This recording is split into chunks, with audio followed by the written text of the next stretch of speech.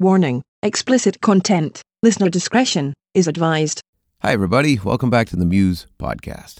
First off, as always, this episode is brought to you by Dapper Ties. We are dapperties.com. You can head over there, take a look at their selection. Interesting ties. They're not too expensive. They look great. They're stylish and happening. It's $5 for shipping, but if you want free shipping, just put Muse into the little box. Like I said, you'll get free shipping, and you'll also help the podcast out a little bit. So, we are dapperties.com. This week, Briggs and I welcome to the barn novel Novella. This is a new venture for both Nick and Taylor. They've been working on this for a while. It was a privilege for them to come here and debut their new song, Sleepless Mother, here on the podcast. They have a new video coming out this Friday.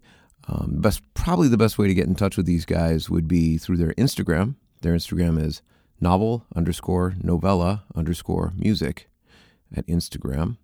Keep in mind, novel is NOVEL_novella, which is two L's, NOVELLA_music. So novel novella music on Instagram. We were knocked out by this performance, and I'm sure you're going to be as well. Thank you, as always, to everybody who listens to the podcast, for the great word of mouth, for the great reviews. We are always blown away by watching these numbers just go up worldwide. So thanks again. And enough talking. Ladies and gentlemen, novel Novella.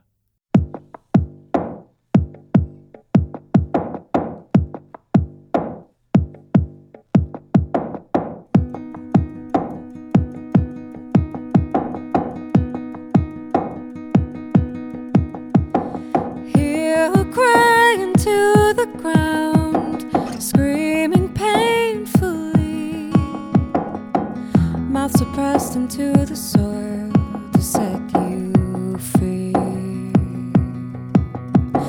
Like a starving animal, make a screeching sound. Will I have the breath of life in me when I'm found? Sleepless mother, won't you make it alright? You're there when I don't make a sound.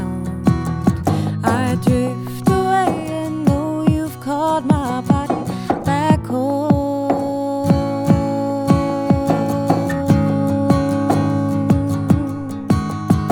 My cracking ribs are suffering, stretch and break till they lose form. Sing a word as I decay, and I'm reborn.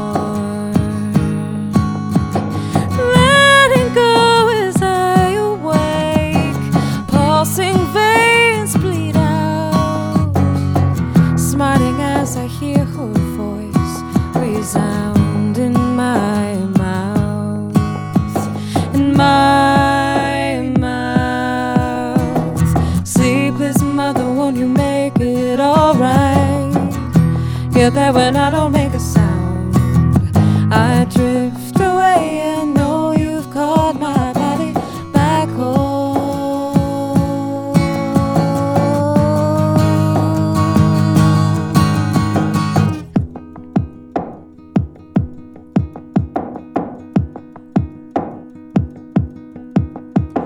Sleepless mother, won't you make it alright? You're there when I don't make a sound. I drift away and know you've called my body back home. Sleepless mother, won't you make it alright? You're there when I don't make a sound. I drift away and know you've called my body. You're there when I don't make a sound. Sleepless mother, won't you make it alright? You're there when I don't make a sound.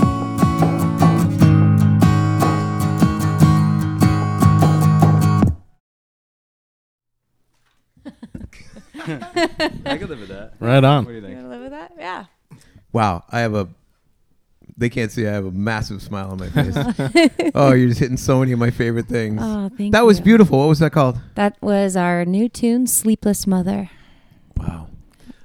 Yeah, I have a lot of questions. Give me a sec. I'm going to pull off the reverb. Yeah, everyone get comfortable. Yep. Relax here. There you go.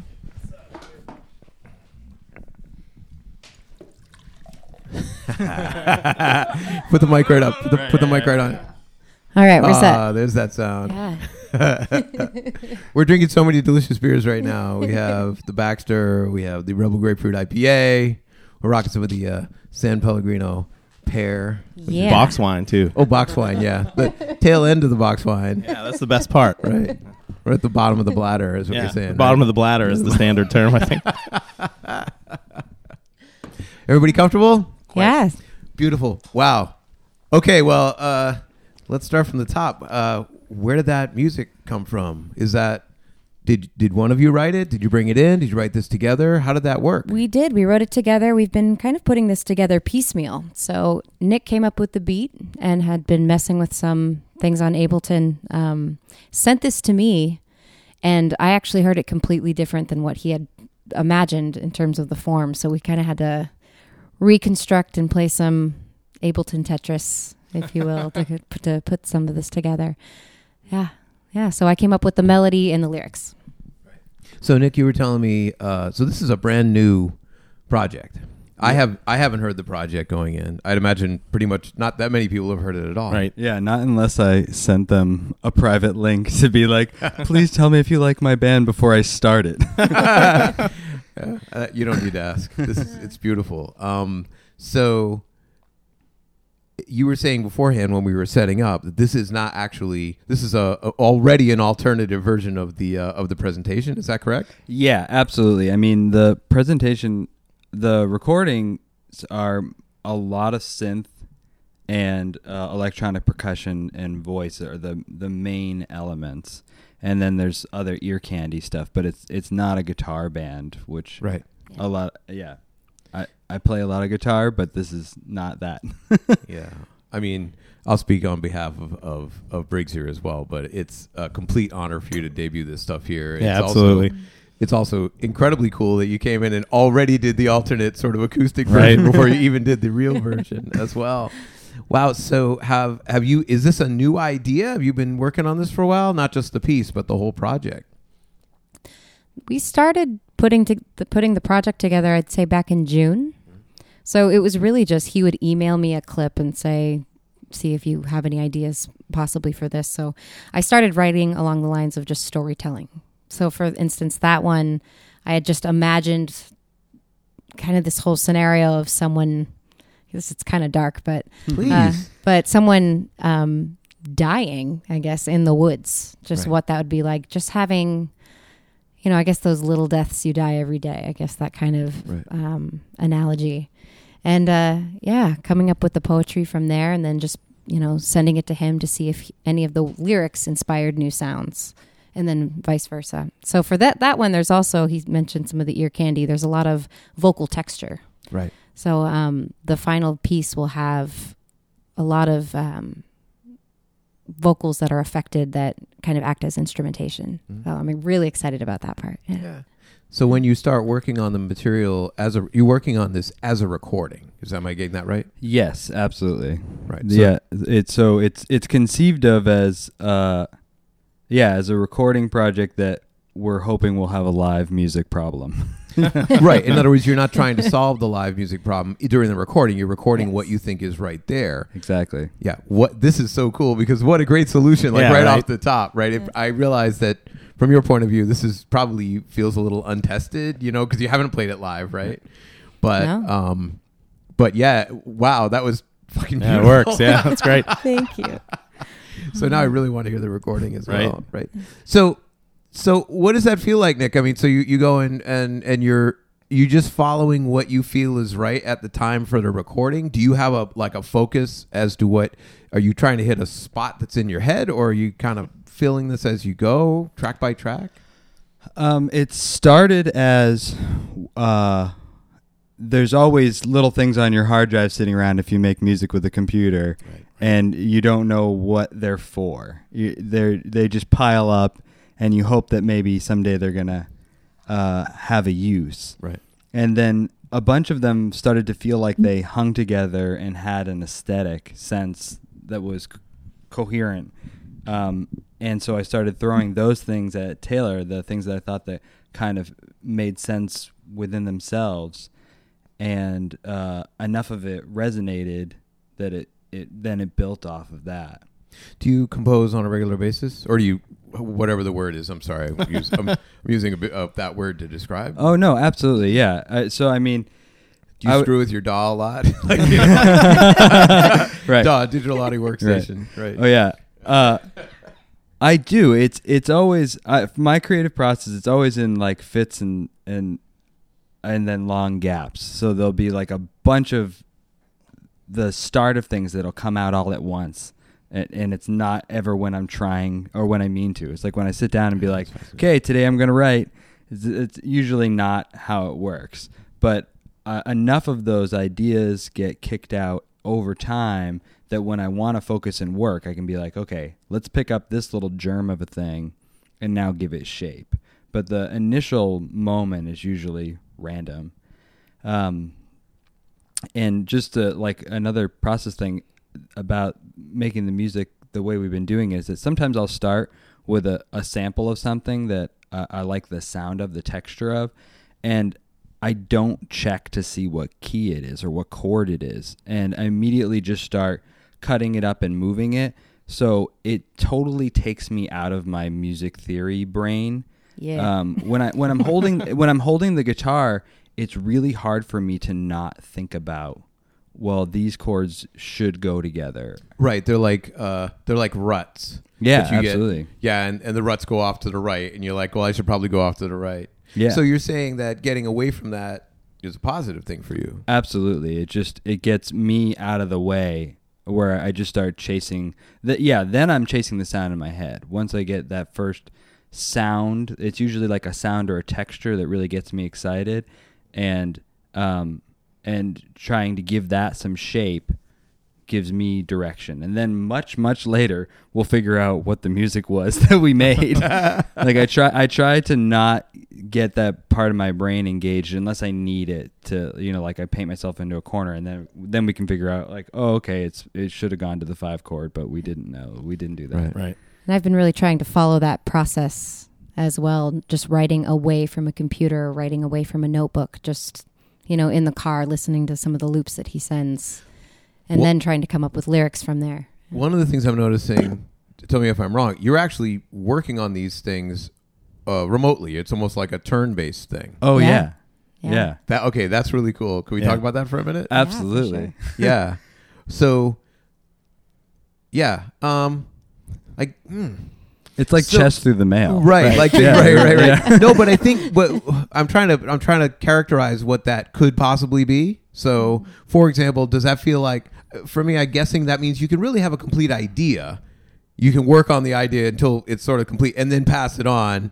And then you can work on some idea until it's relatively complete. Does that characterize, or am I way off? That's definitely it. And it's fun to see how your idea completely reassembles itself in an entirely different way. There's a tune that we're releasing next week that I sent him just with a click track, saying the melody with the lyrics, and had imagined it kind of in an entirely different place with different harmony.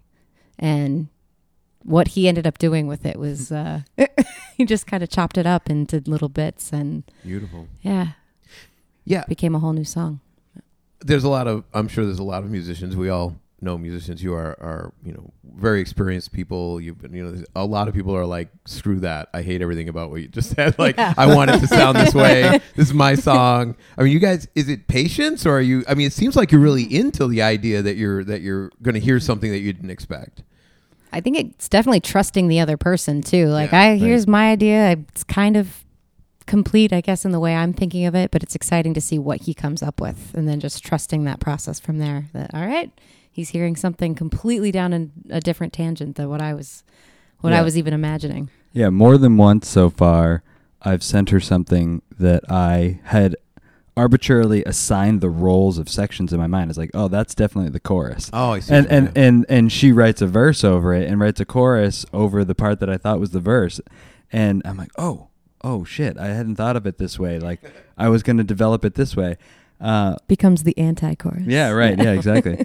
But I find it super rewarding. One conversation that we did have up front as we started writing and getting to know each other as writers was to just say, like, there's no sacred cows. Like, you have to be ready to let go of it. And if we can't agree on that, then this isn't going to work. But we were both like, yeah, that's, and we check in with each other frequently to be like, hey, I took it this place. Is that cool or not?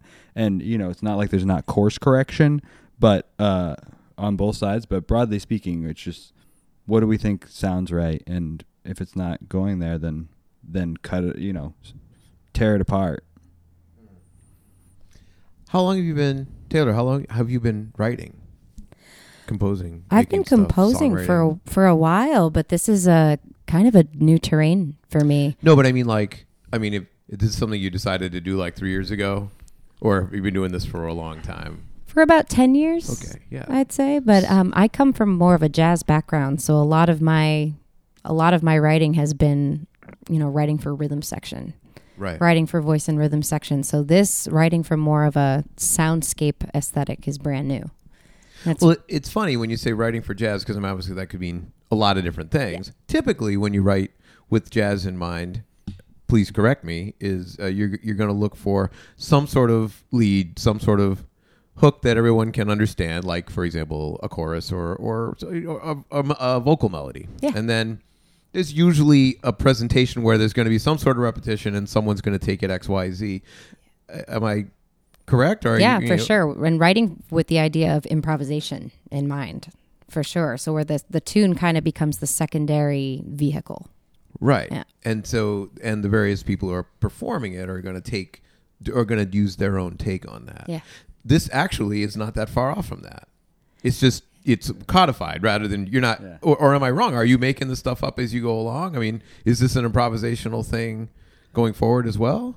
Well, I think you're right on in that it does involve that element of handing the material to somebody and trusting them as a player. I think that's really spot on, because I hadn't thought of it that way before. But it is true in musical situations where you're improvising, it's trusting the other people, but also being willing to allow them to take risks. Yeah. So, yeah, but instead of like it happening and it never goes away, we're committing to the direction that someone goes in. Yeah. And again, instead of being able to react to it in moment to moment like you would on a bandstand with a jazz trio, I'll sit with something for a week and then hear something back from her. And in that time, the amount of where you can build up in your mind of expectations. I totally know how this is going to be. Right. Yeah, it's like, I think I know what I'm going to go with, and then it comes back. That part of it's pretty different, but it's also more fun because it's just more surprising or interesting. Yeah, I mean, well, I can't get away from the idea of this being turn-based, like you said, like chess through the mail, right? Like. But I mean, it's not exactly like chess because it's not really a competition, or is it a competition? No, I don't know. I mean, a collaborative competition, it's pushing each other, maybe to build it. Yeah. Right. Yeah, absolutely. So you have to. I've had to let go of a lot of my own ideas of where I thought a tune was supposed to go.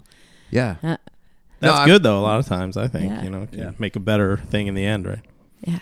Yeah. Do you guys know what RPM is? Yeah. Yes. RPM challenge. Can someone describe RPM? It's February. Sure. We've done it on the podcast a couple times, but just to catch people up. Yeah, so in the month of February, you record either 10 songs or 35 minutes of new material, and it can be anything you want, but it has to be done in the month of February. And it's been going on. This is year 13 this year, so it's been going on for a while, and it's always a good time, and all kinds of different stuff come out of it. And there've definitely been projects similar to yours where people are kind of geographically separated too, where they kind of send files back and forth, and it's becoming easier and easier. I remember back in the day doing things with like cassette 4-track sort of thing. Someone takes a tape, records a track, and physically mails the cassette to someone else who records another track, and then it comes back around again. But it's a similar thing. Like you never know what you're going to end up with. Yeah. I once did an RPM challenge in a night. I think I decided that like on the 28th. Perfect. That we were going to do it, and ended up submitting it that next morning. Yeah. Well, Briggs and I have done something called Deep Sky Pilots for RPM for a couple of years. We'll probably do it again this year. But what I was thinking was it couldn't be the more opposite from what it is you're discussing. It's like completely in the moment at the same time, right? But kind of wondering if we should do this. Back and forth. Totally thing. Long turn-based. distance. Yeah, then I don't have to come over here. I know. I'll sit in my basement. Deep Sky Pilots turn-based. Right? Well, Maybe. It'd be like D&D, like Deep Sky Pilots. Oh, Yeah. jeez, no. Sorry. You know, that's one thing about you just saying something about coming over here just made me think about. We've never talked about when it is in the day that you get stuff done, but I know that she sees the Go email. ahead. She sees the email stamps from me, and it'll be like, "When do you sleep?" It's like 4 o'clock in the morning, 3 a.m. He'll be like, "Here, I finally got this finished." Yeah, and I Yeah. know that that's not when you're getting stuff done. No, I usually do it in the morning. Yeah. So first we're- get up. So after I get it from you at like 3 o'clock in the morning, Still and fresh. I wake up at 7 or 8. Do you think that's a vocalist thing? I mean, because obviously you're using the human voice is going to change over the day and over the evening. Do you think it is that, or is it, what A mindset thing versus why am I a filling in the physical blanks? thing? Yeah. How about if I just ask? Sure. So why do you work in the morning? Yeah, well, when I sit down for the process of it, I just love the morning time. I feel the most fresh. I think I've come up with some of the stuff I've loved the most, though, just in the car.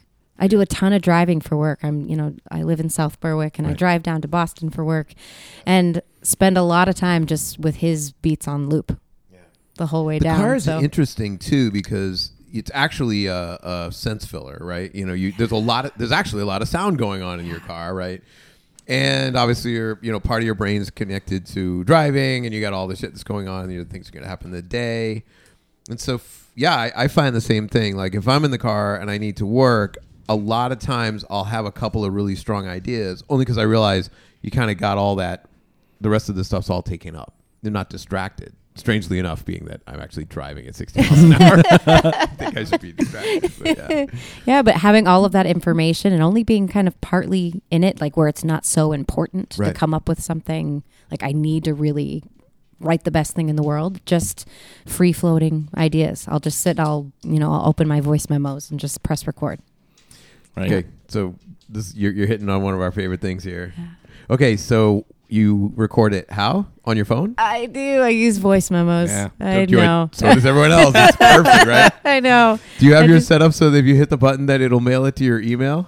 I do not. And then you can pull it out of your No. email and throw it right in your DAW and you There just you keep go. going. Yeah. How do you do this, Nick? Well, I mean, let's start at the beginning. So apparently you don't work in the morning. No. No, what the hell's wrong with you? Well, also I have a 3-year-old, and Oh, no! and See her up at 4 and in the his morning best anyway. his best time of day seems to be somewhere around 7:15, where he's just like, let's hang out, let's do all the things. So Well, first, congratulations on a 3-year-old. That's awesome, man. he's still alive. That means obviously you're a perfect parent. That's great. Yeah, that is the Nice measure work. of success. So 11 to 3 is like my time. Yeah, I realized when So I Nick's became magic hours. Yeah, well, I realized when I became a parent that that in order to remain myself, that what was going to have to give was sleep. Oh, It's like, yeah. you know what I mean? Like, I mean that's like a self-evident thing, but I mean like to have that time to work and be creative, that it was just going to mean that I was going to do it when everybody else was asleep. Right. And that's when I could not worry about what should I be doing right now? Who should I be taking care of? Have you always worked at night? Is that a thing that you like doing, or I think Is that a necessity? broadly, I think necessity forces it. I can be productive whenever, like it doesn't have to be then. But that's the time that I have. So Right. that's when I generally am doing it. So how do you actually talk a little about how you actually work? Do you work on the computer? Yes, amazingly, like so much more than I would think that I do. Yeah, for some. What do you mean? I mean that that the computer seems like that it wouldn't. It's almost the opposite of the guitar. The guitar is so visceral, Right. and so emotive, and I love to hit the guitar, and like if I'm playing guitar on stage, I will throw it on the floor. I'll just kick it over. It's like it's this adversary in a way that a laptop would be very expensive to have that kind of relationship with it. And it's doing only exactly what you say for it to do. It's super specific. Yeah. So I don't know what it is about it, but I love playing with sounds. Right. Yeah, and like I said so earlier, having that first color, whatever it is, whether it's a lot of times actually it's a field recording from my phone, so it'll be like rocks rubbing together. Oh goodness! Wow, you're taking it on another level. All right, so you mean legitimately using your phone to record a sound, not to record your idea that you're going da da da da. Da. Okay, got it. So it might be that. It might be a piano playing something at the very highest register, just like a chord that I'm then pitching down 2 or 3 octaves to see, like, what does this thing sound like when you pull it apart so far that you can hear all the details of it, and then chopping a little bit of that, and then, like I said, then promptly forgetting what chord it was that I was playing to begin with, and that sends you down the path. Wow, you have so many elements going on of sound design and time manipulation, musique concrete, all this stuff's happening all at one time. Are you working in Ableton? Is that what you said? Yeah. Yeah? Wow, so you're pulling the recordings in and then breaking them up and manipulating right in there. Do you use any other controllers with Ableton, or do you go directly like mouse and I have I have MIDI keyboard and other ways to make inputs, but I do find that a lot of what I do is just typing, like hotkeys. Actually editing. Yeah. Oh, I mean, so you're actually kind of performing it in with the hotkeys kind of thing? Or No. I just mean like it gets in there and then you just start mucking around with it. As soon as there's a keyboard in front of me, I'm thinking notes. I'm thinking. You said that before. You know what I mean? Yeah. Like that. So in a way, it staying in the box is a way. In the box meaning in the computer for people who aren't living the dream. Yeah, right. It's a way for me to stay away from the familiar and keeps me out of that world. Wow. Interesting. So, right. Are you working on headphones? Do you mind me asking? I don't mind. I do work in headphones a lot. And I have a pair of headphones that I know super well. Right. And then I know what my car sounds like, so everything gets tested in the car. So you can do it. It's so cool from our perspective, where we get to hear the same story kind of over and over again. Yeah.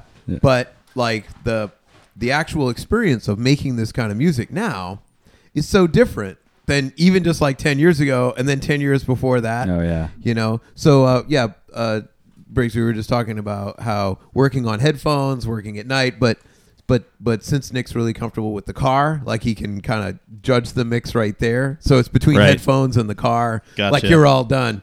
But I mean, if you go back long enough, I mean, I think it was Capitol Records was the one where it was Capitol Oceanware, one of those where they had that they had like a pink convertible downstairs, pink Cadillac. Yeah, I think it is Capitol. Yeah, you're right. And part of the deal was you know, whoever's mixing, they'd grab the mix and put it on a cassette and run downstairs and put it in the car and turn it the car's a classic.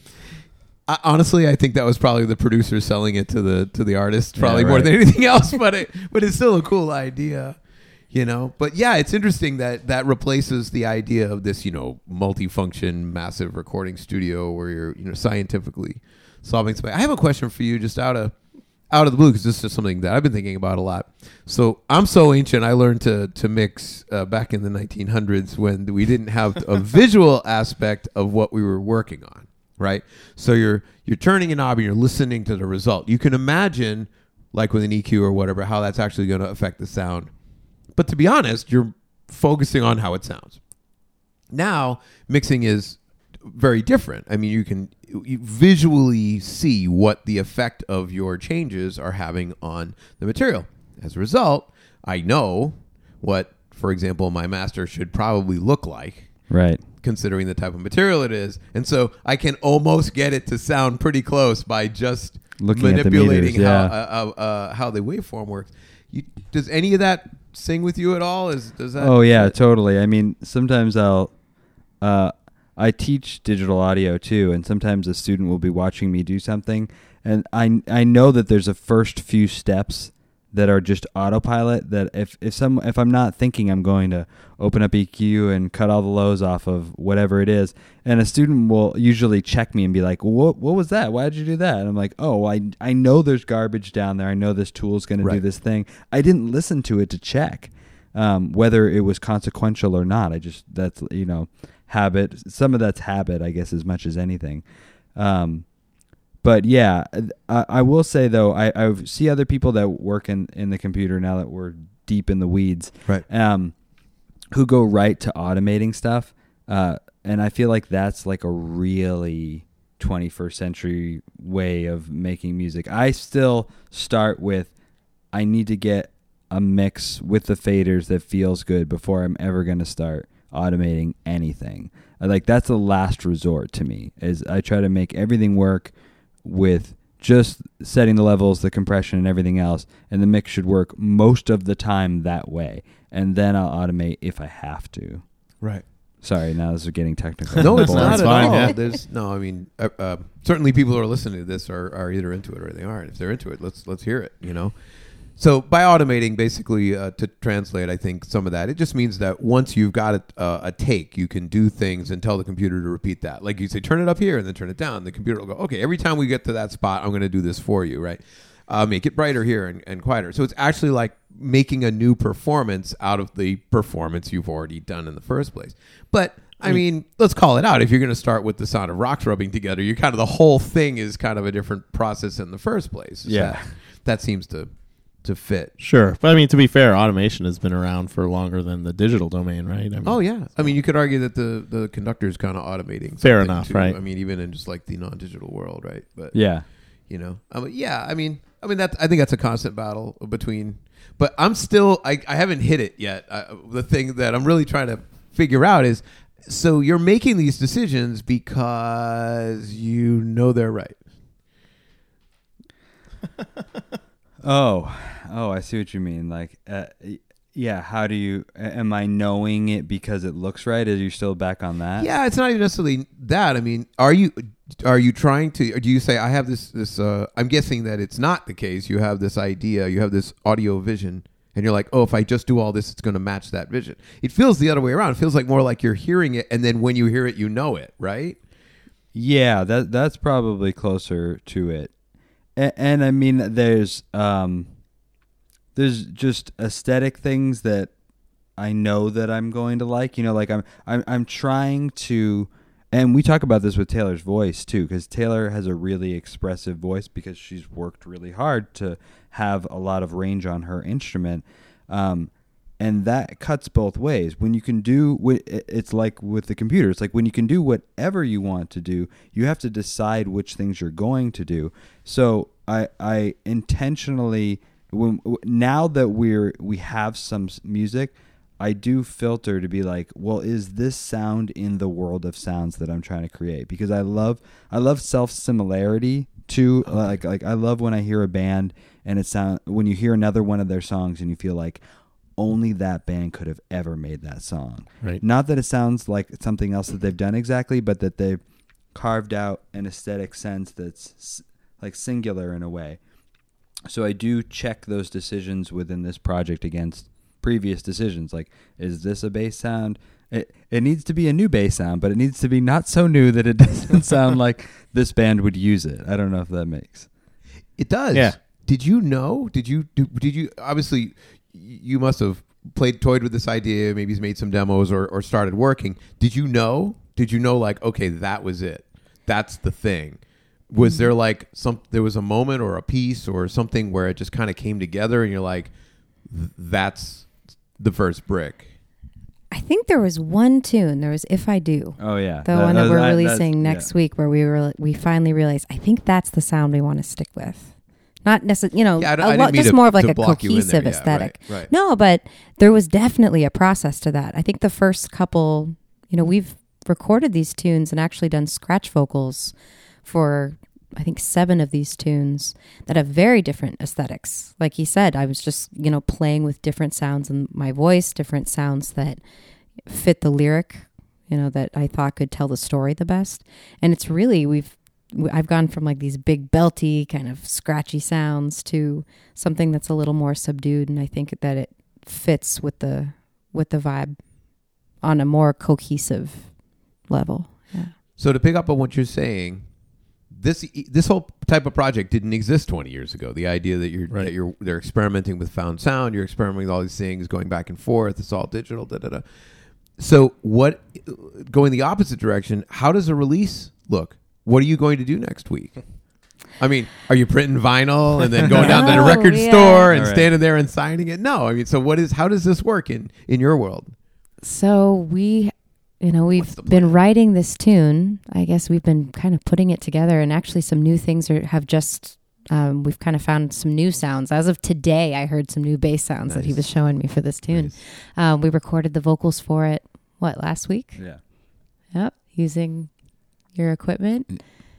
And then, I mean, as far as release strategy, it's my motto starting with this project is that I'm going to do this differently than I've done it before. Yeah. Because what I have done is start a band, rehearse, play gigs, and then after a while go, I guess we should make a record. Yeah. And so it was always the goal to start with, let's make the music. And if someone cares about the music, then everything else would be a great problem to have. So we're, and with that in mind, I mean, I listen to albums. That's the almost the only way I listen to music, but I'm so in the minority now. That's true. That I, rather than get hung up on that and wait till there was the perfect 10 songs that were all done and that we'd done everything. People don't consume music that way broadly, so we have a song that we're ready to release, and we've got some more that will be ready to release. So it seems adequate in 2018 to be like, here's a song. What do you think? I love the idea. Yeah. But I mean, literally, does this mean you'll put it up somewhere and then tell everybody on Instagram? I mean, how does this look? We're going to release it with a video. Oh, really? Oh, yeah, cool. So we have a completed video. Nice. That we're. Did you make the video yourself? Or? No. No? Okay. No, that's yeah, there's a wall between me and that world of things. So you work with someone else? Yeah. Yeah, we have a friend in the Netherlands who is a great photographer, and I asked him, I was like, have you ever made a video? And he was like, no. Like, cool, do you want to make one? Right on. I love this, yeah. And he just has a great aesthetic already, so I just knew, I was like, if you can just make things move while you're taking photos, then that'll work. So we gave him total carte blanche for like, just make whatever you want to make. Same kind of thing. You turn-based it with him. You're like, here, take this, go for it. Yeah. How was that experience? It was amazing. He has a really amazing aesthetic, and that's actually just watching the video. I think I just realized that now, kind of determined the final vocal vocal texture. Yeah. Oh, so okay, Yeah. hold on. Okay, so you didn't just send him the final 2-track. You said, "Hey, go for this." It comes back, and now you're back at work on it. We had what we sent him was pretty much completed, but with scratch vocal. Right. And he had it filmed. I mean, there's, in a butterfly garden. Sure, we're all going to see this. Yeah. It's beautiful. Just his take on light and kind of the character that he created in the video. I ended up realizing this song is much more subdued than the vocals that I had originally recorded. So it was after watching that I finally realized where it should go. Yeah. So you released it as in a video format, right? Yep. And is that, again, and so then the promotion is social media. Yes. Yeah, totally. I mean, it'll be whatever media it'll be digital media. So, I mean, it's still a goal of mine that we'll find a music blog that wants to release the video to premiere it, just because. For now, it'll be on our Facebook page, right. Novel Novella, and also Right. our Instagram account. Right, and so I'll cover all that stuff in the beginning and the ending of the thing. But obviously, please, if you want to talk about this stuff, please do. I mean, it's an interesting time. I mean, the whole thing is doable just by you. You don't need a team of people to record. You don't need a team of people to do all these things. You have this tremendous control over the situation, So how do you see this going forward? How do you see this? Are you going to play live? Is that something that you'd like to do? I'm sorry, I don't mean to get. If you haven't thought about this, you don't need to think about it now. No. That's kind of next on the docket. We actually we're thinking of adding a live drummer as well. There's a lot of the sounds that we're really in love with, but thinking on stage, but on stage, just adding that extra energy of a drummer who can really cover these sounds with the aesthetic that we've imagined. Yeah, and I think that Taylor and I are both performers. That's as much as I've tried to take that out of this process up till now, like I want to be in front of an audience playing this music. Yeah. I don't care if I'm standing next to the computer. I that relationship between the listener that for this music will initially be completely alienated. I want to eventually close that gap. I still want to have an electric guitar on the stage and kick it over, even if it's only playing 4 bars of the song. Right. Yeah. Yeah, but I can hear what you're saying. You're not going to shoehorn that into the material just in order to have it. That's not how this is working. Yeah. All right. So some of the things we like to talk about here are just going backwards and understanding a little more where this stuff comes from. Do you want to go with, how about one of my favorite things to ask is, what was the first piece of music that you ever got, like on a CD or a cassette or a thing when you were a little person? Man. It's always embarrassing. Well, it doesn't have to be embarrassing. No, I mean that's not the point. But I mean, No. a lot of could have been Raffi or I was gonna say that's actually the first thing that came to mind was Raffi. really Raffi. I didn't mean that. I meant like around the time I you know what decided you that you meant that you were going to be like, wow, this really inspires me to write or to be part of music, where music started to really take your life over. For me, it was Joni Mitchell's Blue. Damn it! When I So was dead on, yeah. 13, I think. I mean, I was listening to whatever was on the radio at the time. I just really liked to sing, and I mean, if that was like the Spice Girls, whatever it was, that was that's some embarrassing shit. Right. but it was. Those are good songs. Was, yeah, Those are but Pretty good. The movie was good too. Spice World Spice was really, World, really yeah, good. man. I'm not sure if I'm going to go there with you, Briggs. Well, just because you've never seen it. Yeah, I'm just thinking. If you watched it, yeah, sure. Right? It was good. Yeah, but I had a teacher who finally said, "Yeah, you got to give this a shot. Wait. Just check some of this out." Was it a school teacher? It was a music teacher. Yeah. Music teacher made you listen to Joni Mitchell Blue. To Joni Mitchell and said, maybe you should listen to this. That is the best teacher. I mean, at the right time, in the right situation. I wore it out. Goodness. I completely wore it out. And I think that's when I realized, oh my God, music can be so much more than whatever I'm hearing.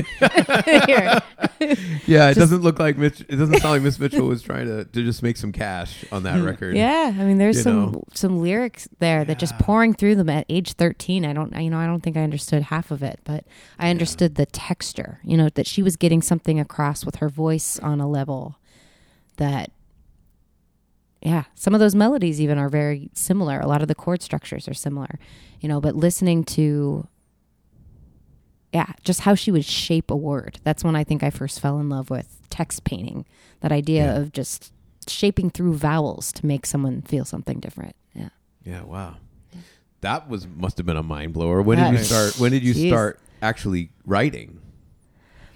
I didn't start writing until my early 20s. Yeah. Were you already in music at that point? I was singing other people's work, and someone had just said, maybe try. I got to the point where, like he said, I was exploring all of these different textures with my voice.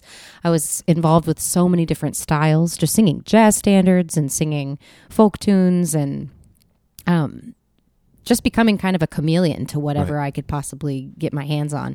And someone said, maybe just try writing some of your own stuff. I think you'll figure out a little bit more of what really truly resonates with you that way. How did you start doing it? You just pick up a guitar and sing? Did you ape the sort of the Joni Mitchell style, or? I started playing piano when I was probably 9 years old. But so the piano was my initial vehicle for writing. Yeah. So sitting down with chord structures, again, what has been so refreshing about this process is just getting away from all that. He mentioned getting away from the music theory brain. Right. Yeah, that's really where I when I was writing was coming from more of that background, and a lot of that guidance was harmonic guidance. Right.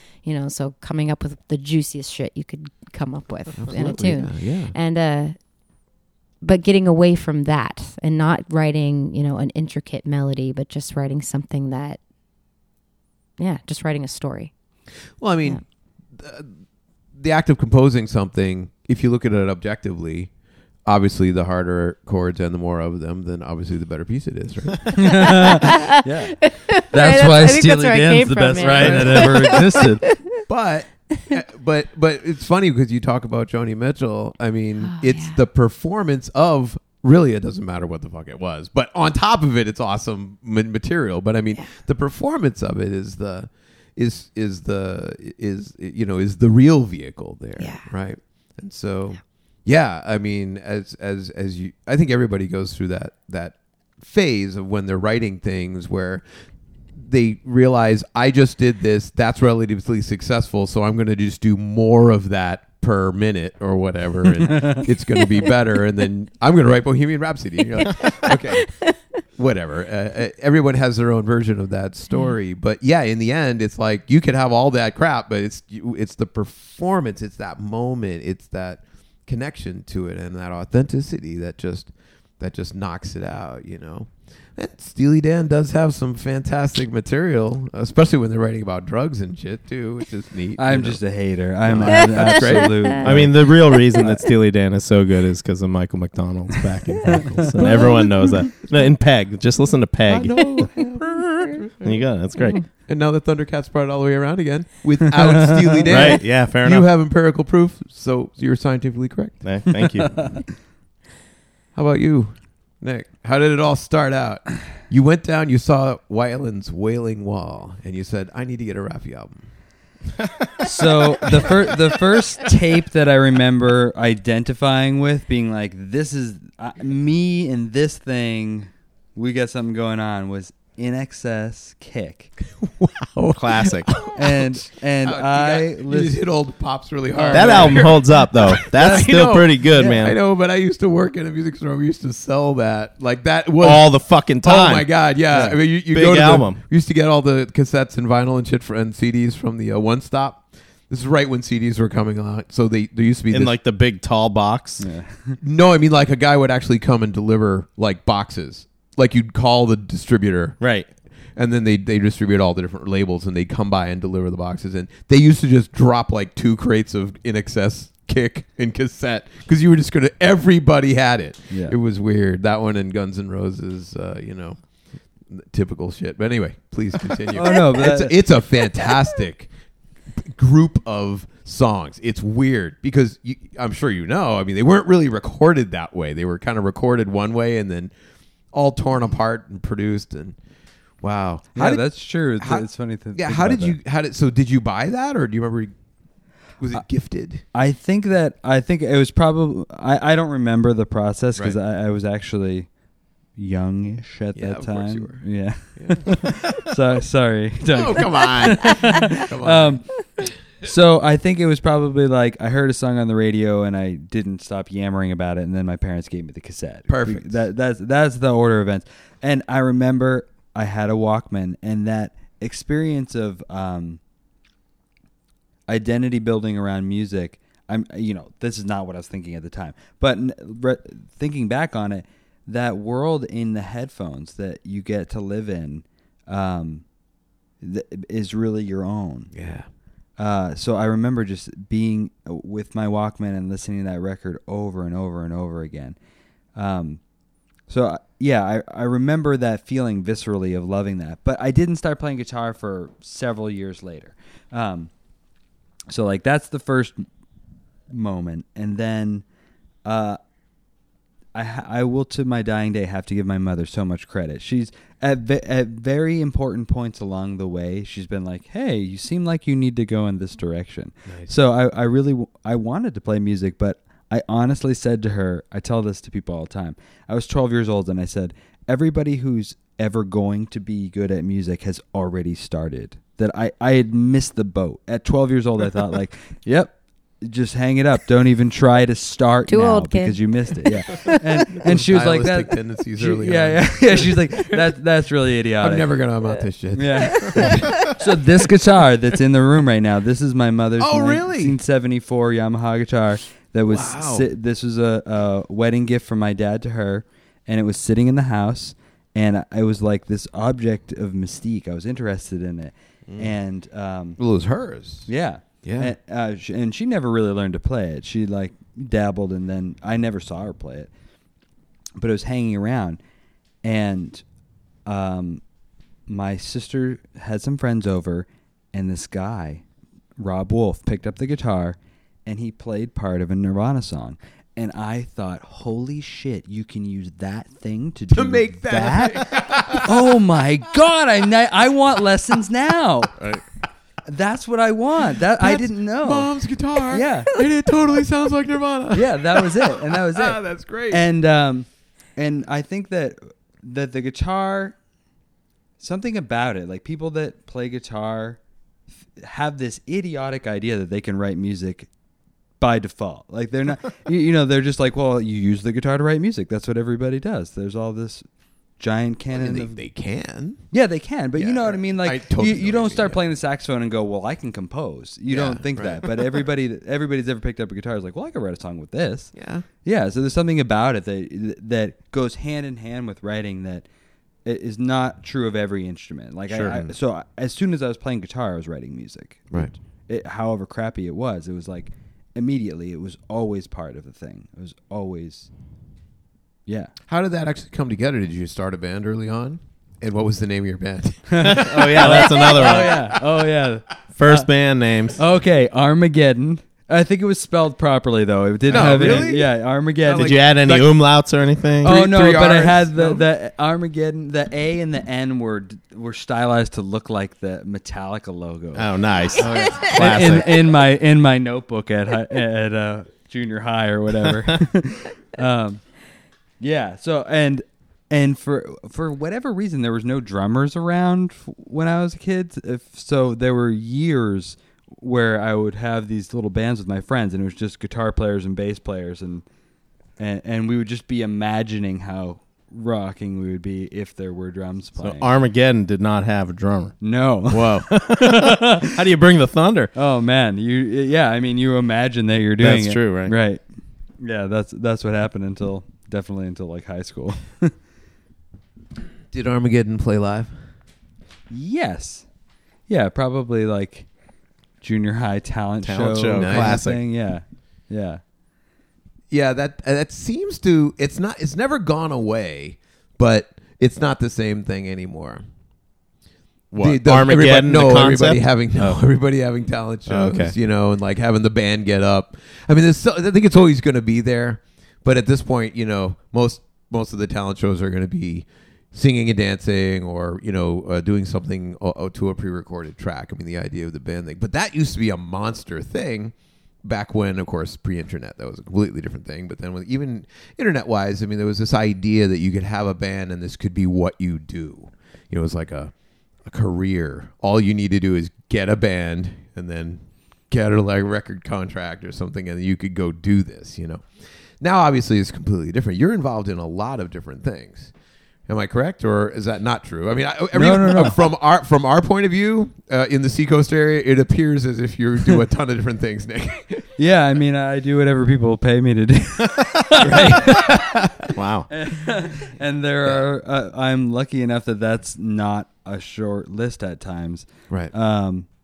So you play bass a lot around here. Is that Yeah, that your thing, or is that something you ended up happening? Is this what you?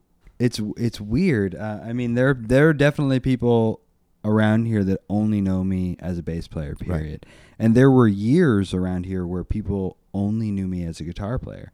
Right. And it's totally flip-flopped. I don't know. I think it's just self-perpetuating. Like whatever people see you doing, they hire you to do that.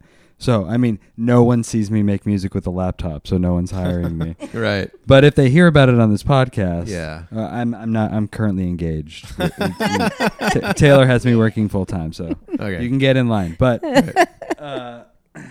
yeah, I mean, I get to play a lot of different kinds of music, which I love to do, and it kind of like creates the space to have this thing be really special, because it doesn't have to be everything to me. It just has to channel me. It's not like I don't know how else to say it. Well, I mean, just to look at it from a completely different angle, there are very few things in the world that people get excellent at and then do excellently at and then continue to be successful at that are easy. I mean, it's hard freaking work. It doesn't look as much like hard work when you're in the audience and seeing somebody performing. And even in that moment isn't particularly hard, but there's a lot that goes into getting to that spot. And I certainly don't want to turn it into a musician's whining thing at all. It is obviously a privilege to be doing this rather than digging a hole. But the point being that one of the things that I notice about you is that you're always working. I mean, you've always got something going. I ever since I came back to the area, it's like, I don't know, like 8 years ago, 6 or 7 years ago. It's like I've always seen you doing something. You play with a couple of bands here. No, but I don't. We don't have to go down the whole list here. But is that something that you do deliberately? I mean, are you just how do you see this happening? You are really a hardworking person, and I think it pays off. Part of it is that I have a desire to experience those moments of playing music with other people, like that interconnectivity, which is hilarious given that this project that we're talking about, our turn-based music project, which is also super fulfilling. Yeah, I didn't mean to characterize it. I realized I've characterized you as the turn-based band. No, but you're not wrong. But I mean, but playing with other people and getting to explore different styles of music is super fulfilling to me, and it's something that I really value about having made this place home. I sometimes think about that if I went to some other bigger markets like New York or LA, that I would have to get way better at just one thing probably to get hired to do that thing, and that I wouldn't be able to explore other types of music. Like there have been years of my life that I was in an Afrobeat band. Yeah. I'm currently not at the moment, I think, although we had a rehearsal last week. You want to tell which band is it? So that's Shango. Yeah. I was in that band for a minute. Yeah, exactly. So Shango was just devoted to playing the music of Fela Kuti. And now we've just written some new music strangely, yeah, and it always comes down to marketing. I'm certainly super aware of Shango. I had no idea it was a Fela Kuti band. I just knew it was a dance band. Oh, cool. So I don't know if that's a marketing problem or whatever, but in fact, I would be even double into it if I knew that was only the case. Yeah. But I just knew it as a great sort of Afrobeat dance band. But, right. So I mean, if that was the only thing I could do, or if any one of the things was the only thing that I could do, I think it wouldn't be as artistically fulfilled. Well, I mean, you're revealing a lot. I mean, a couple of things that you said. One, you're not playing in front of people because you need that extra little hug that only a stranger can give you. You're playing because you want to play with these other musicians. Or I mean, I love that. I mean, that's certainly the biggest driver for me. But you're also saying that you're interested in playing a bunch of different types of things, which to some people is anathema. They just want to do that one thing. Right. Where do you think that comes from? Is that just something that's always been that way with you? I don't know. I mean, we've never talked about this, but I feel like that's something that's in the background for both of us, that we don't feel like there's a way to music. Yeah. and that there's so many beautiful ways. Yeah, the rabbit hole of music in general, I feel like it's this thing that I'm never going to get to the bottom of, and that's the amazing gift of it. and why it's utterly different than digging trenches on the side of the road, which I would do if I had to. But I can't imagine that there are as many ways to dig a trench on the side of the road as there are to music. Maybe that's just because you haven't dug a lot of trenches. It's a lack of imagination. Yeah, could be. There's a bunch of trench diggers that are like, this guy, come on. What the fuck does he know about There's no shovels? idea. No shit about this. You got 4 shovels. You had your left hand, your right hand. You get a pointed endless. spade, the flat one. You get a snow shovel. All right, so One's for gravel. It's a little awkward in this situation because of it's a new band, and so you're gonna have to pull this out of different stuff. But one of our favorite segments of the road podcast- stories. Yeah, road stories. Oh, road stories. Stories from the road. Oh yeah. Sure. I mean, I guess you guys probably don't have any current this band road stories, but any classics from the past, from either or both. Of Yeah, and it could be like the best gig you best ever or the played. worst or something memorable, anything fun, cool, weird, whatever. Would you like to go first, Taylor? No. Okay. Looks like Nick's man, up. I don't even know where to start. God. Well, I mean, you get it could have been just that for me. Sometimes it's you go to a play and you think it's going to be X, but it turns out to be this amazing thing, you know, or maybe or you went to see something that you didn't expect, you know. Okay, But you, in your case, you probably have a couple of good negatives too. Oh, so. I've got some. I've got some hilarious. Yeah, like things went wrong ones. But I'm gonna go with a fun one, which is that there's a band that people probably know called Future Islands. Okay. Yeah. And so they had a band before that called. Were you involved with that band? No. Okay. But Art Lord and the Self Portraits. And so the lead singer, he would wear a white tuxedo and pretend that he was a German scientist and that the other guys were the robots that he had designed in his own image to make his music. This is the stage shtick? Yeah, that's the shtick. Were you involved in this band? No, but I played shows with them. Okay. And then so that's the setup. So That was Art. Art Lord and the Self Portraits. Okay. So that I know these guys, they're doing this weird thing, and then they say, "Hey, we have a new band. It's called Future Islands, and do you want to go on tour?" So the very first Future Islands tour, I was on playing a split bill with them with a band called Texas Governor, and we got to spend a couple weeks watching this thing develop that now lots of people have had the experience of enjoying. So I get to tell you that it's always been that great. Right. So from the perspective of the split bill, this Future Islands thing was always just what it was. Yeah, and it was. It's beautiful and sincere and totally bizarre and art school, and it was that way. Yeah, if anybody who ever listens to this wonders, like, are those guys full of shit? They are not, and it's not contrived. And it was like that at basement shows the way that it is now. Yeah. Like in February, I was hanging out with them at South by because I was down there. Right. Speaking at the conference for some reason, and because life is weird and things happen. Sure. Then we're like at this big tit show backstage, like hanging out, and I'm like, we're these weird people that were playing in these college basements. Right. What happened? I don't know, but yeah, I don't know. It was just they stuck to their guns and stayed authentic. Yeah, exactly. Yeah, that could be the answer, right? Yeah, right. Yeah, that's absolutely true. Yeah, and they just beautiful. worked harder than anybody. You know, right. That's huge. But Yeah. oh wait, I got to drop a name. That was very well done. Well done. And you were modest the whole time. Right. You didn't riff on how badass No, it came the out Texas great. It was governor was good. also super badass too. Right. So there you go. That's great. You got one for us, Taylor? Do you have a background in live music? I'm sorry, I don't. No, I do, but I think man, everyone can tell. Nick has. met Taylor. There's some pretty fantastic road stories from. Mine are all pretty tame. I don't know if there's any that are worth really. Right on. It's not a competition. I totally get it. Have you ever seen? Hold on. Raise your hand if you. How many of us have sang at a sports event in this room? Oh yeah. Oh, you did? I guess yeah. I was. I lived in Miami for a while, and I was on the Miami Dolphins payroll singing. See, this is fucking Did you sing the interesting. national I anthem? sang Yeah. the national anthem at a Okay. bunch of home games. Now I have questions. Yeah, man. All right. Hold on a sec.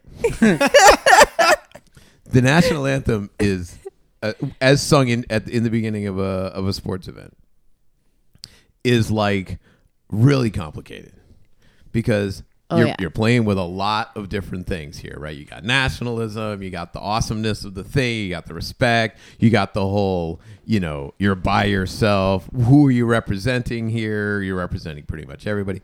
Were you also broadcast live? We were not broadcasted live. That's actually something I was super psyched for when I first got this gig, and it was me and we were the Dolphin Voices. It was produced by Emilio Estevez. Right. Wow. Estevan. No, exactly who it is. No. Repo Man was the one who produced it. And that's, as far as I'm concerned, you said it, and I am going done. with that. Yes, Yeah, Emilio Estevez is our producer. That's exactly. But yeah, who it was never. The only time it's ever broadcasted is when it's someone. No, famous. I get that. Right. So it's complicated. So first off, were you accompanied or were you singing solo? It was just a cappella. A cappella. Yeah. Did you always go with the key or just make it up as you go? We always went with a key, and it was always had to be like to the time. They always had something timed. It had to be exactly. We had to go exact. We had to practice it at the exact click. Yeah. But you didn't have you weren't fed a click. We weren't fed a click. Yeah. It was literally there was someone there. There's a director who was there who was ready to give us the cue. So you were just used to hitting however it was 32 seconds or whatever it was. Exactly. Okay, great. Yeah. So that the jets could fly over or the right fireworks could go off, whatever Right. it was, had to be timed. So. Did you ever have a problem with the high note? No. Yeah. No, that was so fun. do you guys? So you work out ahead of time. So obviously you have a great range. So you're not going whoa, sorry. You see, just to make sure you can make the high note, always right? In B flat, yeah. Always in the same key. All right. So the always real same question I thing. have is, how do you decide whether or not to yodel at the end or not?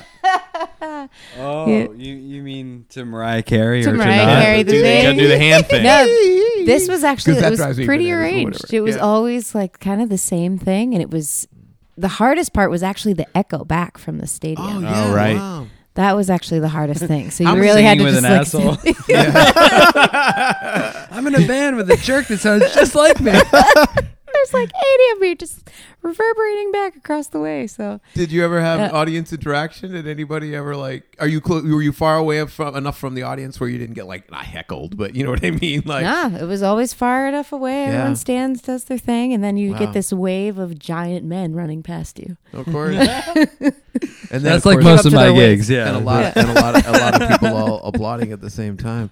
Wow, that's so ethereal. Oh. That's like such a different way Right. of looking at how the performance works. Everyone great knows gig. what you're gonna do. Yeah. They know all the words. They know. Well, You can only most of the screw people it know all up. the You words. can Yeah, only- right? Yeah, Yeah, like, exactly. Oh, yeah, good the only- point. you know, like the You only- can't do it better. Yeah. Right. You can only fail. You can only do it poorly. No. Oh man. That's an awesome story. For how long did you do that? Just a season. Yeah, Wow. I think it was 2011. Yeah, 2011, 2012. Wow. That was a good time. Wow, that's fantastic. All right. See, I knew. That's in a road story. But, yeah, it was a great time.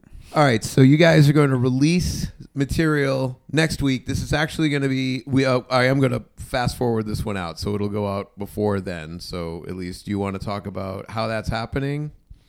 What do you think? You don't have to pimp it, but I will get this podcast out before. When did Okay. you say you were going to release? Next Friday. Next Friday. Yeah. So a week from 2 days, it's a Yeah. week and a half, Yeah, right? yeah. Yeah, we'll definitely be out probably on Tuesday before then. So Okay. people will hear this. How will they hear the material? Do you know? Have you decided yet? You mean where will it be found? Right. Someone's Because listening there's a right video now. component, right? Is yeah. it going to be like a YouTube thing, or is it? How is it going Should to? they what should they do? Should they follow your Instagram or your Facebook? How should people? I would say get in touch? go follow the Instagram, Great. and that the link will be in the Right the on. profile. Great. I mean, I think we're going to try to push it out as many places as possible. The goal is that you couldn't not bump into it. Well, so sure, but I let's mean, just make it as easy about. So what is? How does someone follow you on Instagram? Novella music. Mm-hmm. Is that all just one word? It's underscore in between each. So novel underscore novella underscore music. Novel _ Novella with 2 L's. Yes. 2 L's, yes. _music Yeah. on Instagram. I saw some of the material you have on there, just like your photos. You put one out today, like from the keyboard point of view. Right. And Just it's really evocative, and I'm absolutely excited about all this. I love the idea that you're starting out with a video component as well. Wow. Do you have any other immediate plans coming up? Just to put out another tune as soon after that as it makes sense. Right. There's plenty that are either done or done-ish. Mm-hmm. They could be done on command. Yeah. Yeah. I'm a massive fan of this. I learned really early on. I'm in a different industry. I'm in the games industry. It's like, great, whatever's normal, leave it behind. Do something new right now. I love the idea that Kanye keeps changing that Life of Pablo. Like, why does the song have to stay the same? Since it's going to be streamed anyway, just change it. Yeah. So great. So you want a new bass part? Just put a new bass part on. Well, people are like, what happened to my song? Nothing. This is how it is. That's how it always was. Well, no, it's not even that. It's like a living album. If you want version 2.0, then go. I'm sure someone song. ripped it somewhere. Go find it. I mean, you're actually like the whole landscape of this whole thing is different. I love the idea of the posse. I love the idea of working together with other people, and this whole turn-based thing is fascinating. I'm not sure if I can commit to the D and Deep Sky Pilots, but. Good call back. Because we usually start with the Hammond reiterator. They go. That's where it usually starts. So I don't know if we can do that, but maybe. I don't know. Just record that, and that's turn one. There you go. Yeah, Done. How many turns? Who cares? Until it's done. I know, but it's got to be a RPM. I find 7. I like some sort of structure break. Okay, yeah, sure. Oh, can I tell an RPM story? Yes, please. What are you asking us for? Okay, so I've got RPM challenge. a collaborator, Mike Effenberger, that I work with a lot Sure. on various things. Easily Legendary. not only my favorite, but also the best keyboard player around here in the Seacoast area. sure. A monster. So he and we teach together a lot too. We do I spend more time with him than I do with my wife, I think. She's like, "Is that your girlfriend calling again?" So anyway, we're teaching one day, and he draws the infinity symbol on the board, and I was like, "You didn't even do that right. Your handwriting is so shitty." And so I was like, "It looks like a G," and he's like an infinity. Oh no! And so there we go. It's like, yep, we're gonna do 30 minutes that it's gonna be nothing but the note G, and that's gonna be our RPM record. Infinity. Was it just one G, or did you G it up with lots of different things? Yeah, lots of different things. And then at the end, just to be dicks, we pitched it up to A flat for no reason. The whole time. Now there's the zero entire Gs. thing is just A Now flat. there's 0 G's. Well, 0 is kind of another expression of infinity, right. man. So yeah. Wow. Ouch. Yeah. So it's really A flatted nitty. Yeah, right. G. Yeah, it's hard. It's harder to draw that and have it look Infinite like A flat. harder to sell. Yeah.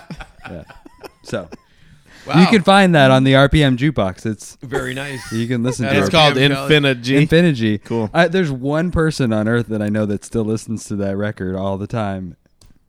Alyssa Margolin. Another Seacoast music person that you should check out if you haven't already. Melissa listens to the Infinity. Yeah. It's not literally just the no G. It's a little hard to imagine. Well, it's actually not hard to imagine. No, I'm sure you could record your refrigerator. I'm sure it's tranquil. And No, yeah, passive. it's just a fully ambient record that just happens to not In leave G. it. Just Yeah, go, exactly. That Give doesn't me a leave a key. beat and then start from the top, right? No, Okay. no, 0 beats. 0 beats. Do you mind just pimping some other Seacoast area stuff where people can come out and see you? I heard that you play a Tuesday night residency from time to time. Is that correct? Yes, I'm in the Soggy Po Boys. Oh, who nice. You can't get away from if you try. Especially on Tuesdays. Yes, on Tuesdays. We're always at Sunny's on Tuesdays unless we aren't. Do you have an easy way to describe that band for people who don't live in the area? Absolutely. Yeah. It sounds like people trying to sound like they're from New Orleans. And sometimes we're really good at it.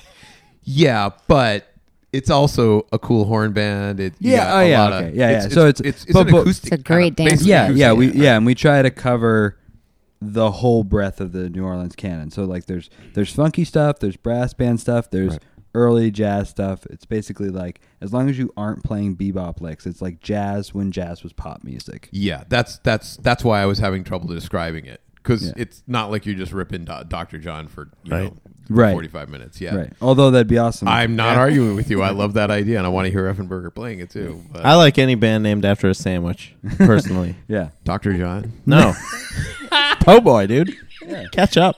Right. Yes, and just like the po' boy sandwich, if you transplanted it from New Orleans, so too are we soggy. Fair enough. Yeah. Well done. Anything else you guys would like to talk about? Because this has been fascinating, man. Oh, this has been great. Thanks for having us. Beautiful. Right on. Yeah. All right, so we'll definitely want to see the video, because that seems to be the vibe right there. And I really hope that you will consider doing this live. I know you are considering it, but I hope that becomes something. And definitely want to talk to us here. We'll pimp it up again when that happens, so people will come out and see you and stuff. Thank you very much. Thanks a lot, guys. Awesome. Thanks for having us. Thanks for having us. Beautiful. Thanks.